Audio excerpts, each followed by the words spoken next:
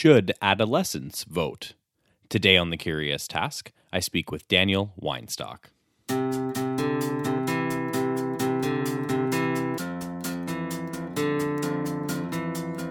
Welcome to The Curious Task from the Institute for Liberal Studies, where we explore economics, politics, philosophy, and other ideas from a classical liberal perspective. I'm Alex Aragona, your host, and today our guest is Daniel Weinstock. Daniel is Professor, Associate Dean of Research, and Catherine A. Pearson Chair in Civil Society and Public Policy in the Faculties of Law and of Arts at McGill University. Daniel's research interests have spanned widely across a wide range of topics in contemporary moral and political philosophy, from the just management of ethno-cultural and religious diversity in modern liberal democracies to state policy with respect to children, families, and educational institutions. His main research interests, more specifically at present, have to do with the problem of health, equity, and with issues of justice and inclusion as they arise in the organization of modern societies. Daniel, welcome to The Curious Task. Pleasure to be here. It's great to have you on. So we base each episode on a theme, and a question, and go wherever the answers and conversation takes us. Our question today that's driving the episode is, should adolescents vote? And right off the bat, I think it's important to explore some distinctions, and then we'll drill down into a couple of other things. So I'll come back to this probably as we go along, and a few times, as we go along and at the end of the chat as well. But it's actually toward the end of your essay that I read in preparation for our conversation today that you make a careful distinction between children and adolescents. So even though that's at the end of the essay, I want to put the beginning of the episode just right off the bat. Why is that important as we're framing our conversation today? Well, I think it's important because, for a couple of reasons. I think that there is a question of political feasibility that I want to put right out there at the outset. I think that it is a moral imperative that my country, your country, lower the voting age. But of course, I think that there are limits to what people would countenance in terms of how low to go. So I think to say to people, look, when kids enter high school, they're at a level of intellectual maturity that may not allow them to do, theoretical physics at a high level, but certainly that where they are able to consider at a certain level of abstraction, which may be different from the kind of in-the-weeds discussion of macroeconomic theory that maybe 5% of the population is able to engage in, are able to grasp the broad lines of political debate sufficiently to be involved in political activity and indeed in what is the central, at least symbolically, political activity of a democracy, which is voting. Now, I think that there are interesting arguments that could be made to go even lower than that, to suggest that even children one of the things that has become a constant in a lot of the sort of economic analysis of voting behavior is that it's actually irrational to vote, because in a mass democracy, your vote is going to weigh so little, right?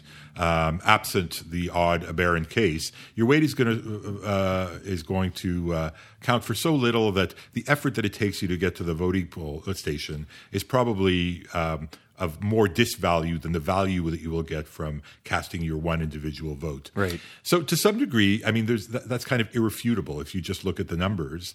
But I think that there's a positive spin that we could give to that, which is to say, if in a sense it doesn't matter that much, then why not accrue the socialization benefits that come from getting kids at a very young age to get used to the idea that every 2 years, every 4 years, depending on the jurisdiction, we engage in this ritual, which is to think about these issues and to go to vote. There might be more benefits socially from having kids at a younger age place an X next to a name, even if they have a very foggy notion of what the issues are, because it makes them into political animals in a way which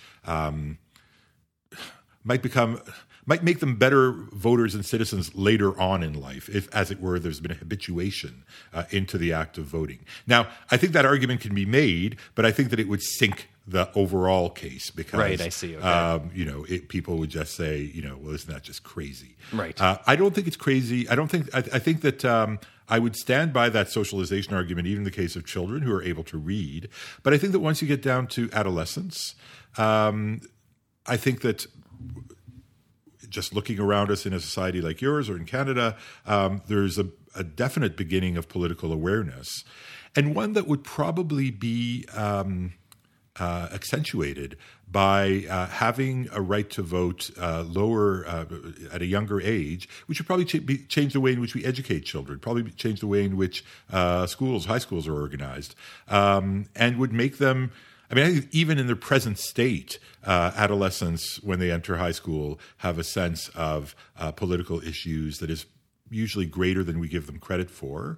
But were we to give them the responsibility for voting, a lot of other things would follow in the way we organize education, in the way we organize the way that we interact with them, that would make them even more competent voters than they are in their present state, that state being one in which at 12 or 13 years old, you're years away from prospective voting. Mm-hmm. So I think there's a pragmatic reason, which is that when one makes philosophical arguments, one has to have at least political feasibility, sort of looking at it out of the corner of one's eye. Mm-hmm. But I think there is a difference between the kind of consciousness of political issues that one gets when one reaches, and these are all partially socially constructed categories, right? The fact that at 12 or 13, kids are beginning to have a sense of, environmental issues around inequality and such, has to do not so much with anything ontological about that age, more about the way that we treat them, the fact that you go from elementary school to high school, for example, or something like that. But I think that distinction is important because of the point at which one can ascribe a sufficient level of awareness of political issues to children to make them into plausible voters for the general population. Mm-hmm. No, I think that was a great overview, and there's lots to get into there, and I have a bunch of follow-up questions, of course, sure. but just to wrap up that one point there, just to make sure I get your perspective on it. So it is to say, and of course, correct me if I'm wrong, I don't want to put words in your mouth, that you do think these types of arguments can be extended to both very young folks, children, for example, and adolescents. You think that whole discussion can happen, but you're saying it's a little more on the feasibility side, and it's both up from a feasibility perspective, and there are probably some nuances that are important, that it is still important to make a distinction between children and adolescents. It's a somewhat different argument, I think, for children and for adolescents. Okay. I think that it would be a stretch to say that a 7-year-old or an 8-year-old who can read, who can't be expected to understand political debates. I think the socialization dimension that I mentioned earlier is still one that obtains even in the case of children. And I have an argument which I make somewhere else, which is half tongue-in-cheek and half serious, which is that all you have to assume is that even uninformed votes will distribute across the political spectrum in such a way that they probably wouldn't make that much of a difference, but we would still get the socialization benefit. I think the argument for adolescence is a bit stronger because it's not just that we would get the socialization benefit of getting people used at a very young age to participating in the ritual of political activity in a democracy, but also that, I think that they have the cognitive wherewithal, at least as much as the average voter, right, to, again, different voters, even from 18 years old on, have different cognitive skill sets that make it the case that when they consider who to vote for, they will be looking at the issues with a greater or lesser sense of what the specificity of policy debates are. Mm-hmm. Some people will respond to very general moral ideas. Others will really be looking into the details and fine print of policy proposals. And I think that to fold adolescents into the mix with their perhaps different ways of looking at things would just add to a variety of perspectives on voting that is already there in the adult population. Mm-hmm. We wouldn't be qualitatively changing the fact that, the average voter doesn't know all that much about the issues that they're voting on. There's studies upon studies upon studies about voter ignorance that show that people don't spend a lot of time informing themselves about the intricacies of macroeconomic policy or foreign policy or even environmental policy, and that to some degree it's rational for them not to, because given the weight that their vote will have, it's a big investment to make, unless one has a professional interest like us academics do, right. To spend a lot of time thinking about things upon which one won't have much of an influence. And so people have different cognitive profiles that they bring to the task of voting, some less informed, some more informed, some based on generalities, others perhaps on greater specificities. And I think that bringing adolescents into the mix would add to the variety of cognitive postures that people have towards voting, but it wouldn't introduce something that isn't already there, namely a high sort of range of differences with respect to level of knowledge, level of factual knowledge, level of theoretical sophistication with respect to some of the issues that are being debated. Right, that makes a lot of sense.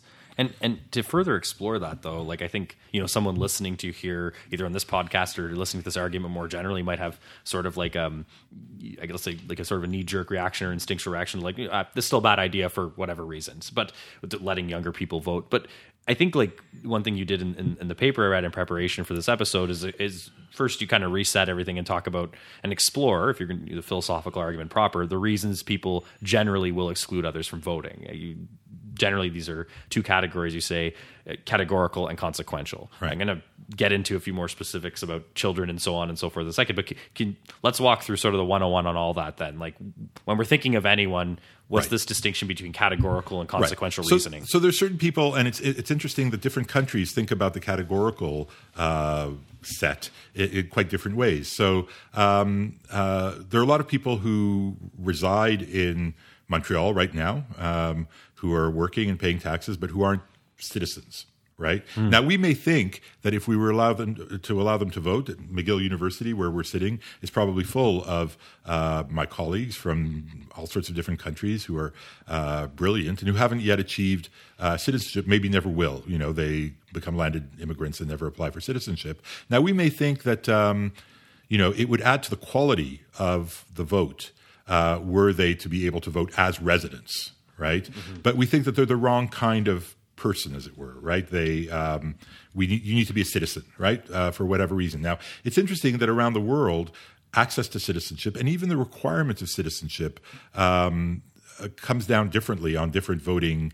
So, for example, as a Canadian, I lived in the UK for 4 years as a graduate student. And to my surprise, I found out when I got there that I was allowed to vote in local elections, but not in national elections. So there's something about being a member of the Commonwealth, temporarily residing in the UK, that according to whatever underlying philosophy underpins the UK's sense of, what attributes you have to be a voter, that I possessed, right? Mm-hmm. And here, those people would be excluded. So those kinds of exclusions. So obviously, another category would be expats. So you might not expect this from my accent, but I'm actually also a French citizen. I have dual citizenship in Canada and in France. And as a French citizen, although I haven't resided in France since 1980, I still get to vote in French elections. And I will get to vote in French elections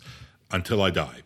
Other countries will exclude expats after a certain amount of time. My wife, who's British, her right to vote lapsed after 7 years of not residing in the UK.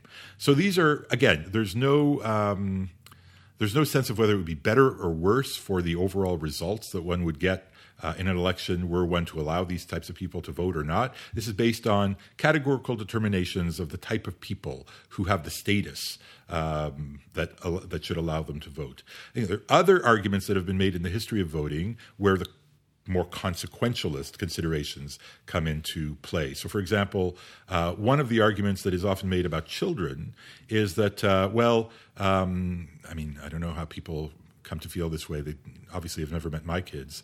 That if children have the right to vote, they just vote like their parents.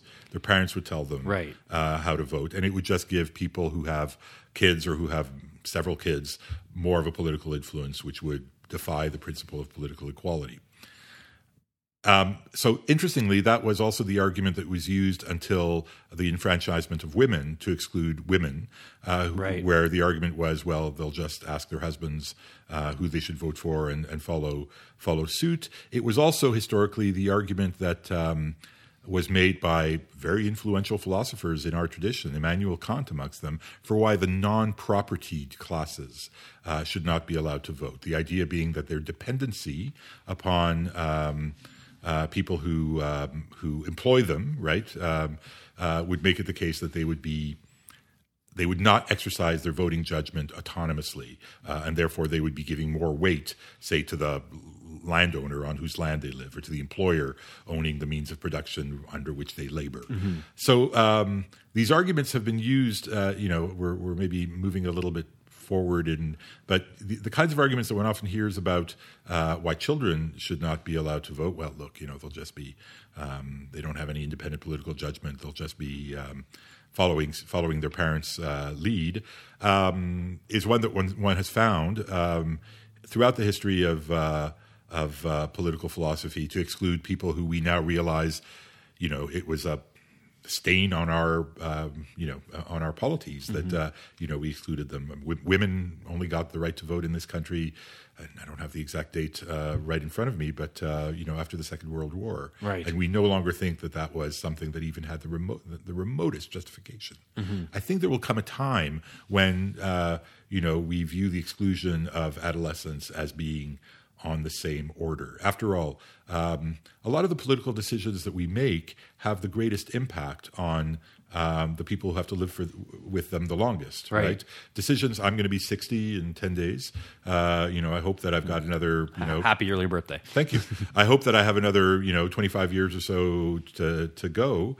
But, my youngest child who just turned 18, well, she's turning 19 now. But, if I were, somebody voting in a way that reflected my stage of life, there's a natural bias that makes it the case that perhaps we don't think spontaneously about 60 or 70 years down the line, right, if we know that we're not going to be there. And so, there is something... or even about specific issues like old age pensions or whatever else, right? Sure. If you look at something like healthcare, which is an area of policy that I spent some time looking at, mm-hmm. It's quite obvious that, the health problems of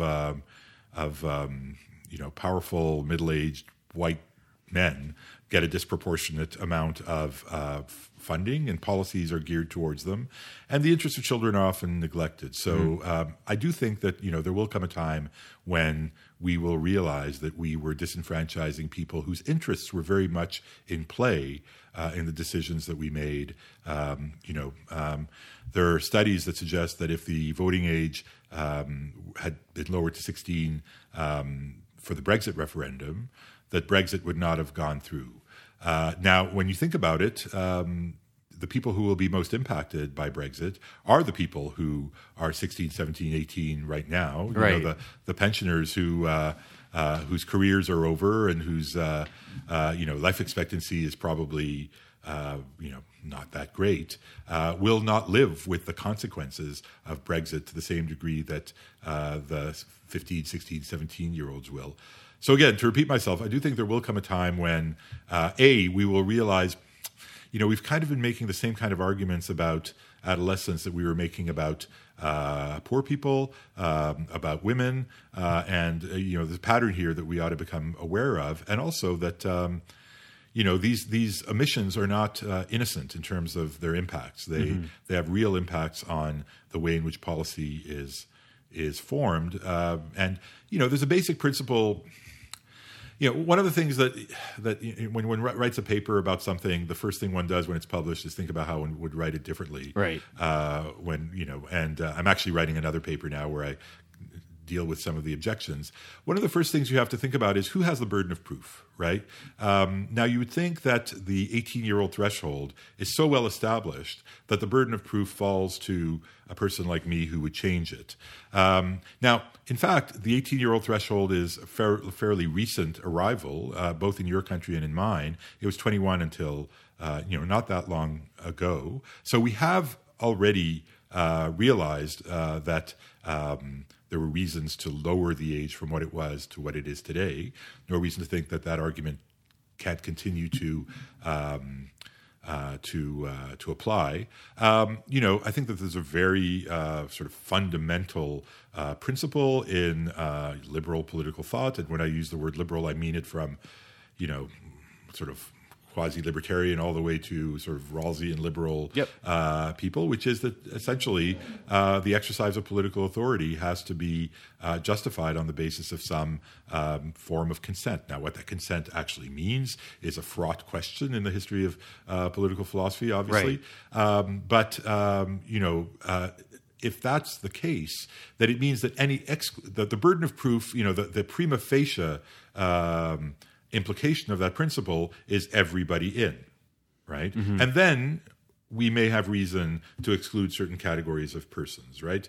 For either consequential or categorical reasons. We want citizenship is something through which we think that a person marks their commitment to a society. So if somebody immigrates here and taking out citizenship when they're eligible for it is a way of them to mark the kind of commitment that we think warrants their being able to participate fully in the affairs of the state. Before that, maybe, they're 1 foot in, 1 foot out. I'm not sure about that argument, but you can see the kind of argument. But the basic idea is that the burden of proof, I think, lies on the shoulders within a liberal dispensation of those who would exclude. It's not for, as it were, the people who are in favor of inclusion to justify themselves to those who would exclude, but I think the reverse. And one of the things that the paper does is it just considers a lot of the arguments that get made against the enfranchisement of adolescents and just shows that, they're not very good arguments. We've already talked a little bit about one of those categories, which is influence. Children, adolescents would be influenced by their parents to too great a degree. Now, I mean, aside from the fact that that argument has been used in politically obnoxious ways in history, it's also the fact that influence is rampant in any political society. People listen to their religious leaders, right? Thinking about, people listen to their spiritual leaders, religious leaders, sometimes their parents, Right. Exactly. Non-children, non-adolescents might still listen to their parents, the idea, right? the vision, Rousseau had this picture in The Social Contract of people, he actually thought that we shouldn't deliberate with one another before we vote, because if we deliberate, what might happen is, the more rhetorically proficient amongst us may seduce others into... So one might get persuaded rather than reasoned. That's right, exactly. So he thought that we all should be considering the issues kind of in this monologic, sort of self-contained way, and that only then would we get a sense of what the general will is, which is kind of a paradoxical view. Later political philosophy has tended to think, on the contrary, that deliberation is required, right? But, I think there is something to the Rousseauian idea that... deliberation, when it works well, is about the force of the better argument. But in the real world, it's often about the rhetorically able, persuading or sometimes even manipulating, the more influenceable, if that's a word. But the point is, again, one of the things that we have to be careful about in political philosophy is that when we make an argument that excludes someone, it not be on the basis of a criterion that, if we were to apply it systematically, wouldn't end up ruling out 50% of the rest of the population, right? So only people who are making their decisions in a completely autonomous sort of Rousseauian way should get to vote according to this criterion. Well, that would rule out quite a lot of people who, again, because democracy takes a lot of time, don't have the time to think about the issues, and will ask their pastor, their rabbi, their whatever, hey, who are you going to vote for? I haven't really thought about the issues. It's kind of a normal part of everyday democracy. I mean, the elephant in the room, which is political competence, right? The argument that children lack either the cognitive skills, the factual basis, or something about impulse control, that would we would want people to have in order to be voters. We want them to know at least a little bit about basic facts about the economy, you say, before they vote on economic policy. Or the basic structure of government. The basic structure of government. Right. Now, there are people in the U.S. and Canada, Ilya Somin and others who have just canvassed the experimental and sort of, the empirical literature and have shown that people actually don't know very much. It's actually stunning how little people know about the basic facts about the organization of government, basic facts about the organization of a modern economy. And of course, we still let them vote. Now, Jason Brennan, who wrote a philosophical bestseller a few years ago, Against Democracy, has this sort of cheeky suggestion that we should actually reject democracy in favor of something that he calls, or that gets called in the literature, epistocracy. Right. Now, in his view, I mean, he tends to oversell the argument against it. It sounds worse than it is when you actually get down to the fine print. But the idea is not to just have the most educated vote, but to rule out the people who are perhaps the least educated. There'd be a kind of a very low threshold below which we'd say, look, you really have no business weighing in on the issues that you haven't given any thought to. Anyway, so there's a big literature that suggests that if we were to make just the possession of a certain minimal set of facts kind of requisite for voting, we'd be excluding a lot of adult people. Right. And so, again, the problem with a lot of arguments that exclude adolescents is if they were to be applied thoroughgoingly, we would end up with an argument that cut far too deeply and would end up serving a justification to disenfranchise a lot of adults. One of the things that we don't talk about very much, we don't seem to mind excluding the very young from voting. But we don't talk very much about disenfranchising people who suffer cognitive decline at the end of life. That's a really good point. Right. And, if we are, again, to bite the bullet of political competence and say we just want people who have a requisite level of competence to be able to vote, then we'd have to look at that end of the spectrum as well. Right. Well, I mean, that's a really good point, right? I mean, like one can picture, and I'm not saying this to be funny, I'm being serious. On the one hand, you might have a child who's 10 years old. On the other hand, if you're literally wheeling grandma who's in cognitive decline to the polling station, I mean, there's obviously some things that are similar in both situations. And there's some very, right? I mean, again, this isn't something that I can report on with authority, but there's some very distasteful accounts that are often given of what happens in retirement homes when people who are clearly in cognitive decline talk about influence, being manipulated into voting in one way or another by people who know very well that they're dealing with people who no longer are as cognitively able as they might otherwise have been. But the general point is, it seems that whenever somebody trundles out an argument for why adolescents should be excluded, they're too readily influenced. They don't know enough. The emergence of a new radical voting bloc, for example. Yeah. Then we end up, with an argument that is quite corrosive to the very idea of democracy. I mean, the whole idea of democracy is we take voters, once we've made those categorical distinctions, which are more kind of moral than consequential arguments, a citizen, what is a citizen, who gets the right to vote, then we kind of take voters warts and all. Maybe we think that in a mass society with millions and millions of voters, different people's biases will correct for one another. That, there's an argument that is as old as Aristotle and that finds its way into even recent writings by people like John Elster and Helen Landemore of the wisdom of the crowds, right? That there's something about taking many, many people with all kinds of cognitive profiles, each one of which, taken individually, would introduce unacceptable bias into a decision.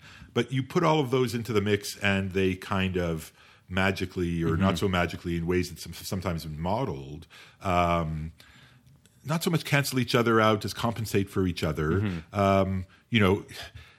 An ideal world is perhaps one in which everybody went to the voting booth absent of any kind of bias or cognitive particularities or something like that. Right. But the second best may be, if we can't do that, then have as many of those in as possible, so that you're not getting the tyranny of one particular set of biases, but getting all of them to express themselves.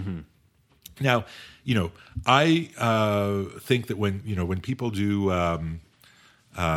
experiments with voting in schools, for example, where they'll organize sort of mock elections in high schools, there's no there's no doubt that it's not a perfect mapping of a high school population onto the general population. But if you took any subgroup of the population, that would be true. The population of Montreal, is not a perfect map. If you isolate the population of Montreal, it's not a perfect mapping onto the population of Quebec. Different subgroups have different inclinations. To take an example from my own experience, the French expatriate population, of which I'm a member, in North America, almost completely excludes the far right from its electoral purview. So the Rassemblement National, which is the Le Pen movement, gets barely, gets a small fraction of the votes, whereas they're now the second voting force in France. Now, there's no doubt that just as was the case when women got the right to vote, as was the case probably when we went from 21 to 18, by bringing a new population into the vote, you probably do make a change to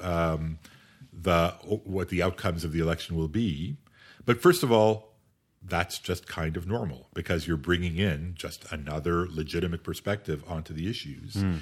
But again, I think there's no reason to think that the extreme of adolescents voting en bloc, that they would, however many hundreds of thousands of adolescents, people would be voted to the voting rolls in Canada, were we to bring in 16-year-olds. There's no reason to think that they would be voting in bloc in such a way as to, completely throw an election from one side to the other. I go back to the point that I was making earlier, which is that if, as the economics and sort of, rational choice vision of voting is correct, which is that it's, in terms of cost benefit, kind of an irrational activity to be engaging in. Well, in a way, let's use that fact to our advantage by saying, again, we may be making better citizens by getting children and adolescents used to participating at an earlier age without actually generating too much of an impact. Right. So it's in other arguably win-win. Right. In other words, some folks spend so much time explaining how, in their own arguments, that this exercise of the one vote or someone voting is kind of useless to begin with. Yeah. Then you're basically saying, then what would be the harm over here then? There, in fact, from your perspective, might be all these other benefits we're missing out on. Knock-on benefits, exactly. Okay. I mean, there's something kind of strange when you think about it of telling an 18-year-old who has done quite a bit of living, right? By the time you're 18, you've probably had maybe a summer job. You've maybe had a boyfriend or girlfriend, and a bunch of milestones: first car, first set of taxes off your paycheck, whatever. Right? Whatever, yeah, a whole bunch of stuff. But you haven't done this thing yet. You haven't voted. And when you turn 18, we sort of turn on a switch and say, okay, now you have to do this other thing about which you might have not have given very much thought because the incentives prior to turning 18, you may be paying more attention to thinking about which car you ought to get or something like that than about which candidate you ought to vote for. And in a way, that's kind of strange. I mean, think about something like criminal liability, right? Now, the age at which someone is considered to be an adult from the point of view of criminal liability or civil liability varies greatly, and often decisions are made about individual cases, whether this person should be treated as an adult or not. But there's no question that from the age of about 16, you're far more likely to be treated as an adult from the point of view of civil liability, from the point of view of criminal liability, than you are as a child, right? And actually, in fact, that does happen when people get tried as an adult, for instance, in some jurisdictions, and they're only 16 or 17. Yeah, and so they're being subjected to all kinds of policies already as if they were adults. Medical decision making, and I think this is something that is a progress. A 16-year-old in this jurisdiction, I don't know how it works in the U.S., but can get birth control without the consent of their parents, right? They are considered to be a mature minor with the right to, amongst other things, medical confidentiality from their healthcare provider. Right. So we're already treating adolescents as responsible persons with respect to a whole range of aspects of their lives, which is a good thing to have done because, again, adolescents will have done quite a bit of living by the time they get to 18 standardly. And yet this one aspect of their life, which is related to all the others because these other parts of their lives are governed by policies over which they, until they turn 18, have no say, we've already admitted them essentially into adulthood in all these other respects. So all of a sudden, this 18-year-old benchmark, which seems, because we're used to it, so intuitive that we barely think about it, kind of starts seeming odd. Right, I would agree. And actually, I think that's a good place to hold us. I have some follow-up questions, but we do need to take our break. So everyone, you're listening to Curious Task. I'm speaking with Daniel Weinstock today.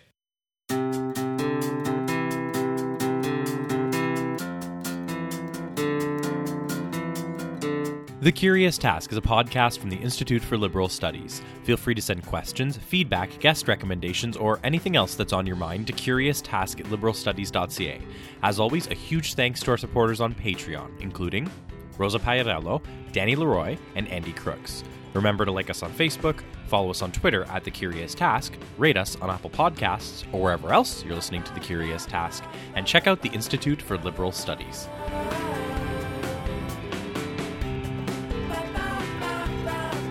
Welcome back, everyone. You're listening to Curious Task. I'm speaking with Daniel Weinstock today. So, Daniel, I think the first half was great. We covered a lot. I did stop us. We were in the middle of a train of thought. We were on a great roll.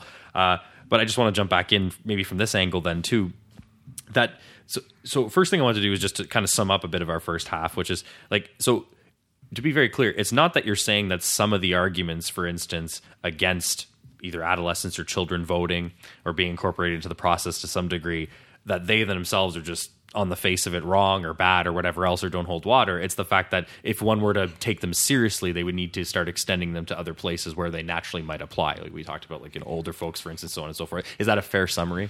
It's a fair summary, and what the conclusion of that is that our kind of underlying, sometimes unspoken ethics of democracy and of who gets to vote is not essentially a sort of capacity-based notion. We, as I said before, there's something about our democracy that accepts that we take voters warts and all. And, the empirical literature suggests that whether in your country or in this one, pretty much all over, there are a lot of warts in terms of people's ability to give even a very primary account of any of the big issues that they have to vote on, or at least and even the system of government within which they're doing that voting. And so let's talk a bit more about I don't want to say the how, but that's sort of the general umbrella I'll put it in. Because, some people who might agree with you might say that, for example, giving someone, at the age of 16 or 14 or whatever else, just the same quote unquote rights or same access to the process is too much, too fast, whatever. So, for instance, some look into this idea of this gradualist approach. For instance, I think in your paper you outline someone that at a certain age you get 1/7 of a vote, and you collect sevenths until you get a whole vote. Others, kind of actually already would argue that some of the system in certain ways, like let's say licensing for cars, is sort of already based on that type of idea, that you can do certain things with your car license at 16, 17, then you get more fuller driving licensing rights later, for instance. So there's already some logic elsewhere in the legal regimes that many people live under with this gradualist approach. What do you think about that when it comes to this idea? I'm not talking about I should be clear to listeners and to you as well. I'm not talking about from a political feasibility perspective, because obviously I'm assuming someone from your position would rather take, like many of us would, something rather than nothing when it comes to heading towards the right direction. But I'm saying just the idea itself. Do you think it's valid? So I can see why. So I think that there's certain things that it's okay to exclude children from, where the stakes are very high. We don't want 12-year-olds being able to say make contracts, right? Because the stakes are too high, and there may be something about their understanding of the implications of a decision that they're making and signing their name to, and a binding contract that we do want to protect them from. In a way, there's something sort of paradoxical about my position, which is, to repeat one of the underlying themes, which is that in a mass democracy of millions and millions of people, right, individual votes don't matter all that much. And so it's not as if an adolescent or a young adolescent or an older adolescent who casts a vote in a way which they may later say regret, right? It's not as if it as it were, matters all that much from the point of view of the effect that it will have. It matters perhaps from the point of view, again, of the kind of maturation and habituation that we place our children within, which I think arguably could make them into better citizens down the road. So I would say that I do subscribe to a certain degree of gradualism, in the sense that I think that there are certain things that it makes sense to wait longer, right? When we're talking about things where the marriage, right? And even medical decision making. So I do subscribe to a certain gradualism, in the sense that I think that if you look at the whole range of activities of human life, where one might think of using age as a sort of gatekeeping mechanism. There are certain things where it makes perfect sense to wait longer, where there are, for example, really good reasons to, there's certain physical, maybe driving a car, you need a certain amount of physical strength or something like that in order to do certain maneuvers. And so, you don't want people doing it before they're 16. There are things where the stakes of one's decision on one's life are such that one doesn't want a 12-year-old to be making life-altering decisions, like or being contract marriage, right? Joining the military at 6 years old, for example. Exactly. But again, there's something about, and this may seem paradoxical, but there's something about the fact that we're one amongst millions that makes it the case that the vote is not something that, in a way, is as consequential for the individual making the vote as, after all, they'll be making a vote from within a range of possibilities of possible candidates that is fixed. And you make this point in the paper, actually. I think we can actually step into that now, which is, and I found it was a very good point. It's something that's sort of obvious and underlying the surface, but when you point it out, as like many good ideas, like it's sort of like, oh, well, makes sense. Like that's the point about, a set of choices that are ultimately, they are voting for representatives in many cases, that we don't referendum everything. So that's, I think, a very important dimension. And, arguably within a system like ours, it's not like admitting adolescents into the vote would radically alter the supply, as it were. There'd still be Democrats and Republicans, or the incentives on representatives to it. And so one of the things where I do think that gradualism makes sense is, I think that age limits on the holding of office make perfect sense. It might seem paradoxical again to say, well, if you get to vote, you should be able to hold office. No, I think that, again, if you look at what it implies in terms of cognitive and emotional and investment. On the one hand, there's great differences. So in your country, the president has to be at least 35. I don't think we have restrictions. I have to admit, I'm not sure if there's a restriction on. Probably not parliamentary system. No, I don't believe so. No, there couldn't be, because if you're elected as a representative of a party and the prime minister is maybe there's a restriction on. I don't think there is an age minimum. Yeah. But if there were one, it's something that I would view as perfectly subscribing to an age minimum. Right. It's something that I was perfectly compatible with saying that the minimum for voting ought to be a lot lower than what it is now. So to sum up a sort of long-winded answer, I am a gradualist in the sense that I think that if you look at different domains of human activity, it's not the case that there's one age threshold that fits for all of them. We have to be quite contextual in the way that we think about, if we are using age as a proxy, that what age makes sense for what area of activity. But I think once we decide that my arguments are good, which I hope will over time carry the day, then I think that there's a principle of political equality that really militates for just having an entire vote. There's an idea that we owe to John Stuart Mill in representative government, where he says, well, Mill was a great feminist. He argued for the franchise well before a lot of other more, supposedly enlightened and progressive thinkers did. But he had this view that there ought to be, everybody ought to vote, but some people's votes ought to count for more. Right. So the educated classes should get a weighted vote, right? Now, again, consequentially, that might not be a bad idea. I don't know. I'm not sure. But it's a horrible idea from the point of view of the symbolism, right? Which is that, if you admit someone to citizenship, and you decide that they've passed whatever categorical set of criteria need to be in place in order to say that you're a citizen, you get to have an equal voice in determining the course of our policies, then you should have an equal voice. Mm-hmm. So the proposal, the one, getting 1/7 of a vote at 12 and getting a full vote by the time you turn 18 is a proposal by a very good friend of mine, who's someone who I see as an ally in this area, Andrew Rayfeld.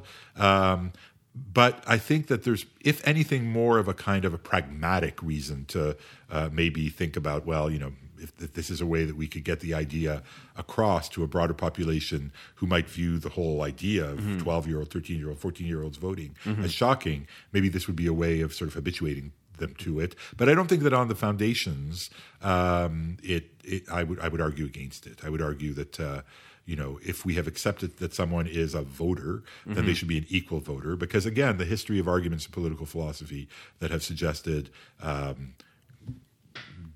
differential voting schemes are just a way of introducing inequality into what is, at the end of the day, the most fundamental indicator of equality, which is the fact that for all of our class differences, regional differences, city, urban, whatever, we all get, one person, one vote. Mm-hmm. That's very interesting. And I just want to crystallize something, though, Daniel, though. So it's not that you don't think, for example, that the voting age or a line shouldn't be drawn somewhere. You just think that it's currently, for wherever it is, at the wrong place. Is that a fair kind of summary? It's way too high. Yeah, it's way too high. Because there is a lower limit, I'm assuming, and perhaps and let me just, I shouldn't assume, but I'm saying I'm paralleling this sort of thought here. You already got on the train of thought that, for instance, children, for example, or folks at a certain age shouldn't be getting into contracts. We could probably make the argument, we could probably both agree here, I should say, that someone at 3 years old probably literally doesn't know how to get into corporate law. So there's a lower limit somewhere. There's a British political philosopher who sort of got me. So it's been a bit of a bugbear for me for years and years, and I've had three kids who now they may not be representative kids. They're the kids of two academics, so they hear a lot of verbiage in their everyday lives. But I remember having conversations with my kids when they were 9 or 10 years old, where I think there's no reason for this person not to be able to have a say in the way that are very sensible things that are coming out of their mouths, and maybe some ideas and some truths that tend to get lost a little bit, later in life when things get more complicated. But so there's a political philosopher called David Runciman who wrote a blog post about 4 or 5 years ago where he suggested there should just be no limit, right? If you could make it into the voting booth, or maybe reading age was his lower limit. Okay, I see. Yeah. So again, I think that I would defend the view that there is a limit, but that it's a limit which has to do just with the point at which children are capable of grasping the broad lines of the issues that separate different political parties, even at a fairly high level of generality, sufficiently that we're no longer in a position to say, they are qualitatively inferior to adults taken as a class in order to be able to vote. Now, there's a certain amount of kind of path dependency about when that occurs. If we assume that people can't vote until they're 18, then we're going to treat them in certain ways until they're 18. Right. We're going this whole age of majority business, and you can't do this, you can't do that till you're that age. In particular, we're going to educate them in particular ways, right? So, schools will have things like, we won't educate them on the assumption that they have right here and now to participate in the business of making political decisions for the polity. If we decided that 16-year-olds, so Austria, of all places, I don't know why Austria, in recent years, about 10 years ago, moved the voting age from 18 to 16, right? So I'm sure that that's had an impact on the way in which the Austrians think about the task of educating their kids. So, I think that there's a natural look. All the religious traditions kind of have a rite of passage sort of marker around, it corresponds with puberty, 13, the bar mitzvah, first confirmation in the Christian tradition. And, I think that there's a kind of I'm not a religious person, but I think there's a kind of, very often in the pragmatic things that religions do, kind of a very pragmatic wisdom about, this is an age at which things get different, right? Yeah. They're literally creating a demarcation point between when you are a child per se and someone entering adulthood and in certain Judaism, which responsibility. is the tradition that I know better, there's certain obligations that you just don't have, like, before you are bar mitzvah or bat mitzvah, and you get treated differently. You are expected to fast at Yom Kippur, because now you're part of the, and so I think there's. And what's interesting there too. Sorry, go ahead. But what's interesting there too is it kind of ties back to your point too. Is that a lot of this, whether it's in the Jewish tradition or other religions as well, when there's certain types of rites of passages as such, it's not just okay, now you're an adult. It's a bit more in a good way, and I think this is actually to your point, a broader and nuanced argument in the sense that a lot of these religions and traditions recognize that that's not only when you can start doing something, but that's when you can actually start appreciating why you're doing it. Yeah, and so on I think that's forth. right. I mean, I think that's a very good point. So, I think we have these rough and ready. I wouldn't want to be pinned down on 12 or because I think, again, we don't know what a 12-year-old would look like if they lived in a society where they were treated like someone who is expected to make a contribution. But we have these rough and ready distinctions which are common amongst, a lot of the big religious, spiritual, intellectual, moral traditions of the world. And that gives me a sense of where, roughly the demarcation line should be. Institutionally, it's the point at which you go from, say, primary school to high school. Right? With, and so you are, when you enter high school, all of a sudden you are in the same physical structure with people who are adults, and you get treated differently, right? The expectations about how much responsibility you will take up change almost from one year to the next. Right. We all remember going from. So I think we already have it there in our. It's not like we have to think this from the ground zero, from the ground up, as if our traditions had not already done a lot of collective thinking about it through the ages. So for me, well, that kind of stuff, when that those types of rites of passages and taking on more responsibility and so on and so forth, that's been around longer than our modern conception of the modern state and voting and so on. Absolutely. Yeah. So for me, that's kind of the general area. Now, if someone were to read my stuff and say, "Oh my gosh, Weinstock is so right. We have to immediately, stop everything and immediately change the Voting Act and I would not quibble about 13 versus 14 or right. making a substantial and in the and most people wouldn't, I would say, I think when people can start driving when they're 16 here, for example, right. I've met kids that honestly they're probably responsible enough to deal with in their 13, 14. Exactly, Others maybe not till 21, but most people wouldn't probably quibble about a year or two. In terms of political feasibility, which always has to be something that as political philosophers we're at least a little bit attentive to, I think that 16 is the next big threshold. And again, it's a threshold that has been reached by at least one. So one sovereign country, Austria, decided to lower the voting age to 16. As far as I know, the sky still, it's still right. Austria's still on the map. Right? Austria's still on the map. It hasn't suffered, huge economic or political.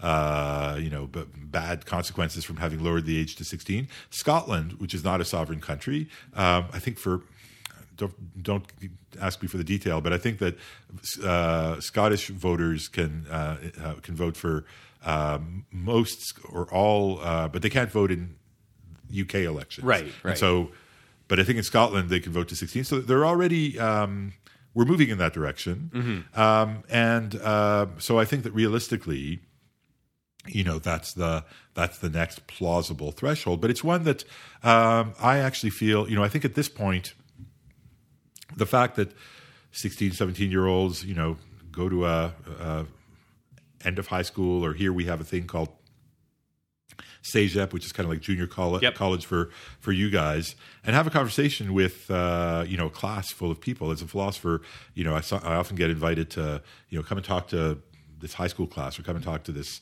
CEGEP class. And for me, it just is stunning, And the only thing that justifies or that can explain the fact that we don't see this as a scandal is that we're just so used to it, right? We're just so used to the idea that 18 is a sort of magic number. But, I am both as a father, but also as someone who goes around a lot to talk to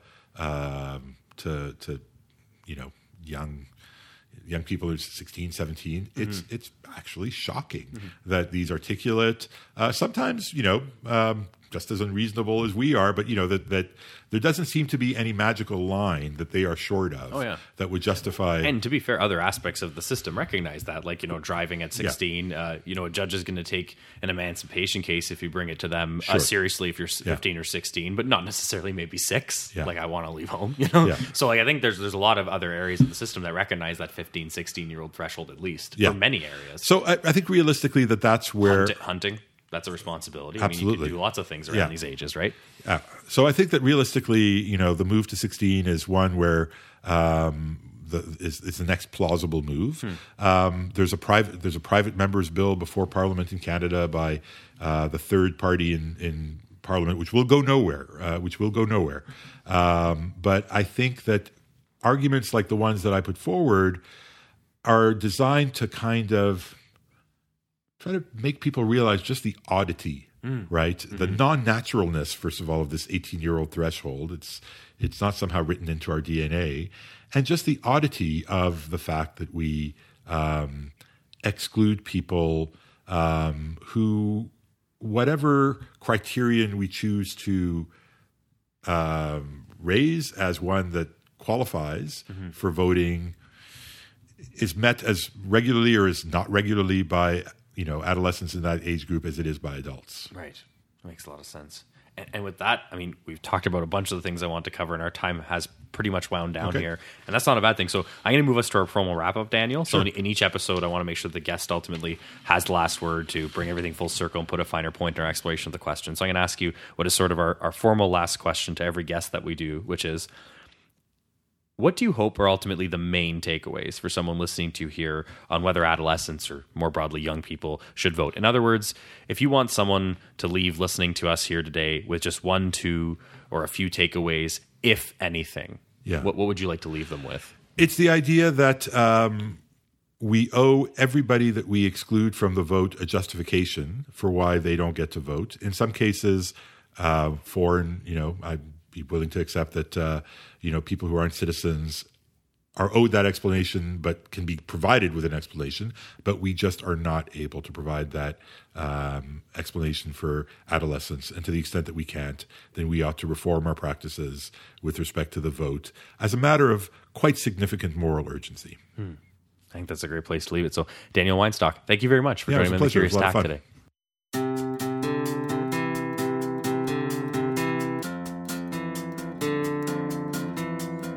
The Curious Task is a podcast from the Institute for Liberal Studies. This episode was produced by Alex Aragona, Sabine Elchediak, and Eric Seguin. Our executive producer is Matt Buffton. The music you hear on the podcast is by Lindy Voppenfjord. You should check out his other stuff online. The Curious Task exists today because of donations of time and money from those creating it and listeners like yourself. Check us out on Patreon and find out how you can support us and get access to exclusive offers. I'm Alex Aragona, and thank you very much for joining us on The Curious Task.